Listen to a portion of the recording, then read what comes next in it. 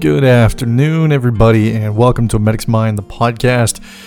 I do have a blog post I'd like to read for you guys today, and that's what we're going to get right into after we listen to the guitar riff.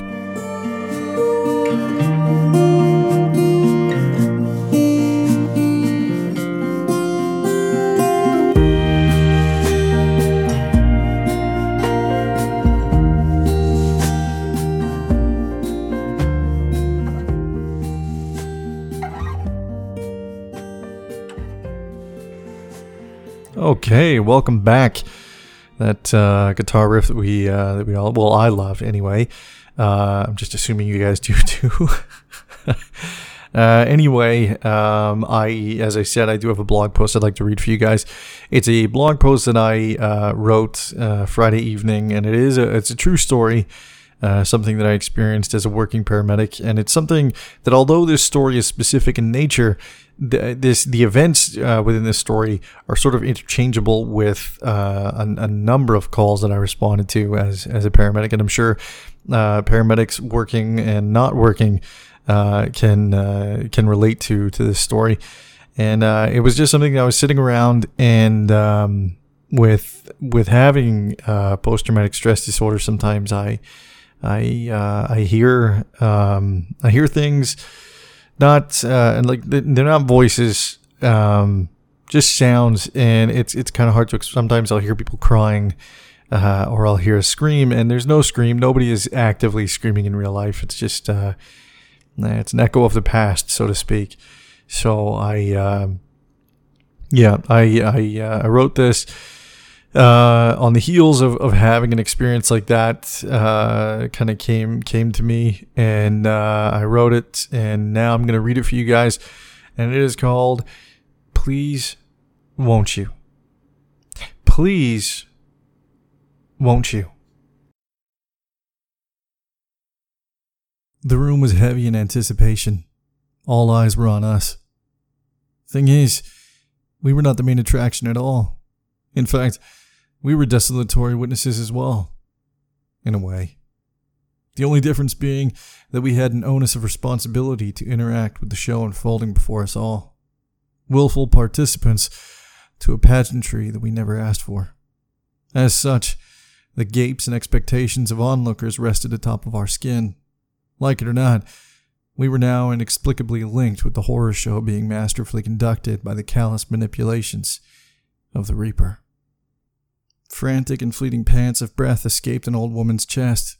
She watched through a gaze of consternation as her hands pawed and pried at her lifeless husband's blanched and time-worn body.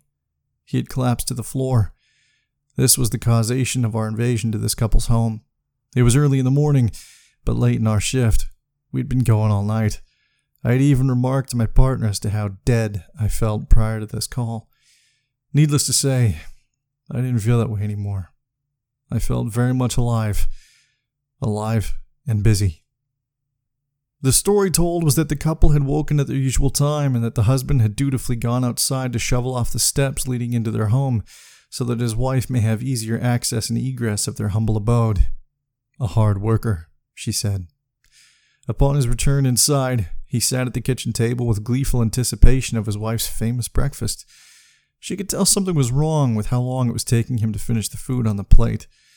She assumed that he had just overworked himself with shoveling the steps. There had been a heavy snowfall recently. She told him to go lay down on the couch, and that she would clear up and then come check on him in a few minutes. He never made it to the couch. When we entered through the archway of their sanctuary, we did so via the assistance of freshly shoveled steps. A dead man's last deed. He was laying on the floor. A sight easily discovered immediately upon entry of their home. We got to work right away. Clothing was ripped from limbs and body. Stickers and leads were placed onto the ashen chest of the fallen plowman, and needles of life pierced his clammy skin. 2 ambulance crews, a shift supervisor, a fire captain, and his men, all indebted to the gray, cadaverous man. I assisted with packaging this man for transport. The shift supervisor said that he was going to hop in with my partner and take one of the other medics, and requested that I use the SUV ambulance to follow in behind with wife in tow. I obliged. I slammed the back doors of the ambulance, closing them tightly together, and watched as the ambulance screamed away from the scene with a prodigious wail of angry sirens cutting through the cold bite of a winter's air. I observed for long enough to feel satisfied that they were underway safely. I then retreated up the shaven steps and into the well-kept home. Upon entry, I could see that the old woman was frazzled and befuddled as to what came next. She had just watched as a team of uniformed strangers, some well-rested and some well-worn from the night prior, whisk her lifeless husband away from their home. His breakfast was still warm. I could see that she was unclear on what to do. She threw glances at the plates on the table and then over to the sink as if to be pondering whether or not she should clean up a bit. She would then sheepishly cast a gaze towards me, never quite looking into my eye, always at my chest. I figured she was doing this because eyes are personal. They tell no lies. And if she were to look into mine, she would then know that this is not just a bad dream, that we really did come, and we really did take her husband away. I softened my tone, and empathy tamed my brow. I spoke to her. I told her that I could take her to the hospital to be with her husband. She greeted my oration with a nod of acknowledgement. She gathered a few essential things, and then began to walk towards the door as if to be ready to leave. I outstretched my arm. It acted like an undulating bar of a parking garage. She needed a jacket. All she was wearing was a nightie. Oh, yes. I suppose I need a coat. Don't I? Yes, ma'am. You do. It's pretty cold out. I could hear the shifting of fabric rubbing against itself as she burrowed into the closet and began searching for an appropriate wear. Her hands were failing her. They were shaking as if to be leaves in autumn, barely holding on. Ma'am, may I? Can I help you?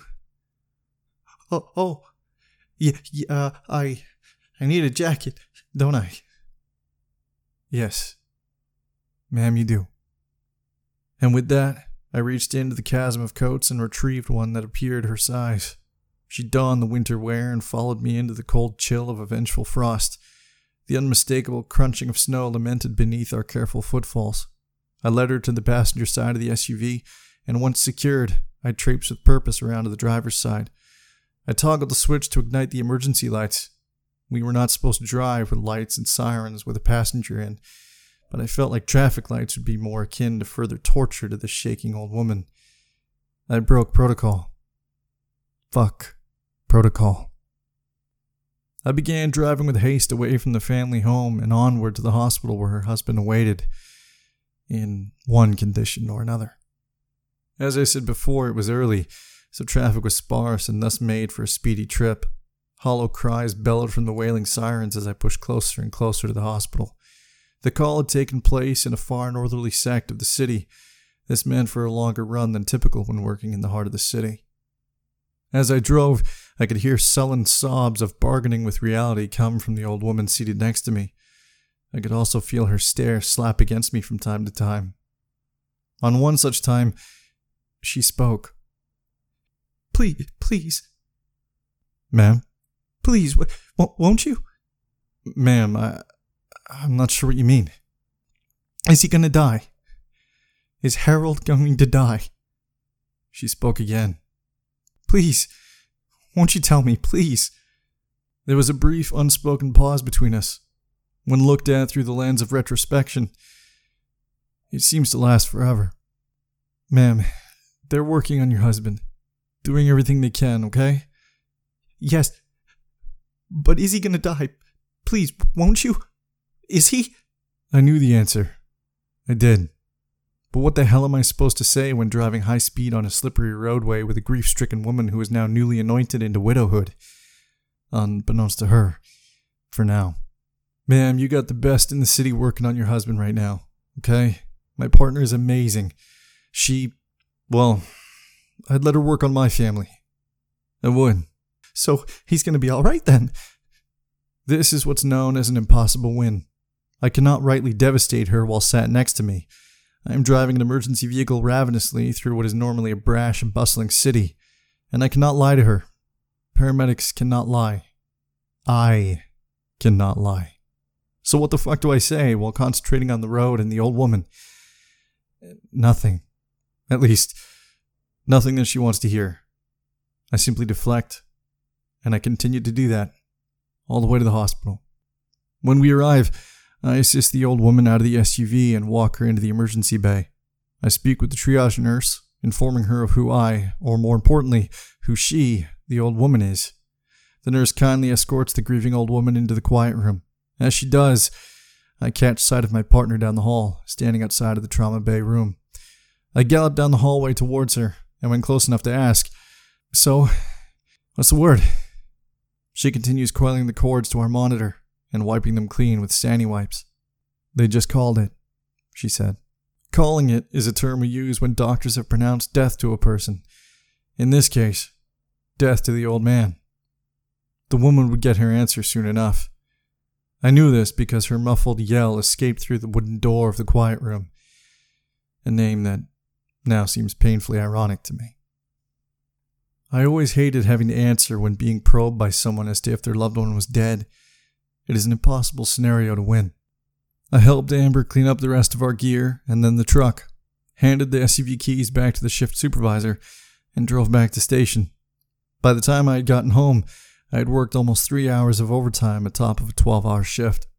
I came home and cracked a beer and sat on the couch in absolute silence for a while.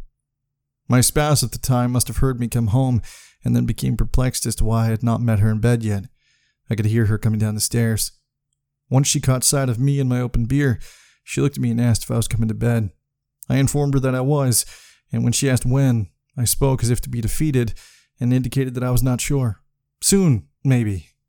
She said please, and before she could finish, I raised my head and was taken aback to see that the beautiful figure of my girlfriend had been replaced by an ephemeral transposition of an old woman saying, "Please, please, won't you?" With a single blink, the sight of my girlfriend returned. "Hon, I'll be up in a bit." "Whatever, Hennigan. You know that I have to work today. It'd be nice to cuddle, you know?" Yeah, I'm sorry." She was right. She did have to work that day, and it would be nice to cuddle, but she didn't seem to care that I had just finished working, and I was already being cuddled. Cuddled by a gray ghost and a grieving widow.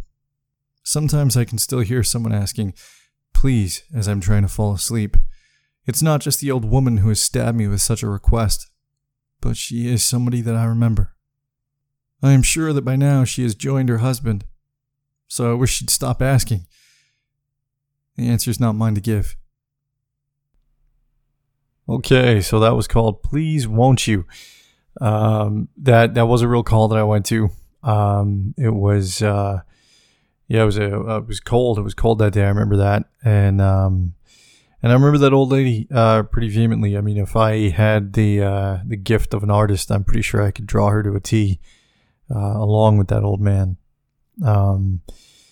I think something just about the sadness of that call, maybe the time of year, it was leading into Christmas time, and something like that happening, and they had a beautiful home and obviously a beautiful life together. From the fleeting moment that I had with them, and driving to the hospital and having her probe me for questions and looking to me for reassurance. I mean, I'm the one in uniform. I'm the one with the patches on my arm and the lettering on my shoulder, and I'm supposed to be the one to bring calm to her chaos. And unfortunately, there was no calm to bring. The fact of life is people die, and it's a really awkward, and I always found it really difficult as a paramedic. Sorry if you can hear my fridge just kicked on. Apologize about that. But I always found it really hard to I always found it really hard to feel useful in those moments. Delivering death notifications, and in that moment specifically when I was driving and she was in the passenger seat and she was frantically, clawing at me to give her the reassurance. I think she already knew. I think in her mind she knew. I think that she had, I think that's where the banter with reality was coming in. I think she was bartering and bargaining with herself or against reality, and And, I can't imagine being in that situation, losing my loved one after years of marriage. I can't, because I'm not married, and that's never going to happen again. And, it's just not. It was really sad. The call itself was just sad. That's all I can say, is that, it affected me. The thing about being a paramedic is that, we're trained for a lot of things, and we expect to walk in and see some things. But it doesn't mean that the uniform is Teflon and that we don't feel sadness when it's sad. I mean, if something is sad, it's sad for everyone. I mean, that's how, like, the biggest misconception is that we can just push it off and brush it off. And, this isn't a call that, like, haunts me traumatically. It's just a call that's sad. And it's a call that I recognize as sad. The aspects of trauma of that call like that are hearing the pleas for help. And it's more so because I think they're related to other things, and I've yet to figure those out. That's why I'm in therapy. I'm trying to figure shit out. I'm trying to figure shit out so that I don't have nightmares the way that I do. But I wrote this, and I received a lot of really positive feedback from people when they read it. With relation to it impacting them, and that's what motivated me to want to orate it on the podcast. And so that's it. That's Please Won't You. And with that, I'm gonna let the guitar lead us out, and I'm gonna wish you guys a good day, a good afternoon, or a good evening, depending on when you're listening to this. Either way, just know I wish you well. And I just hope that we keep talking to each other. Take care, everybody.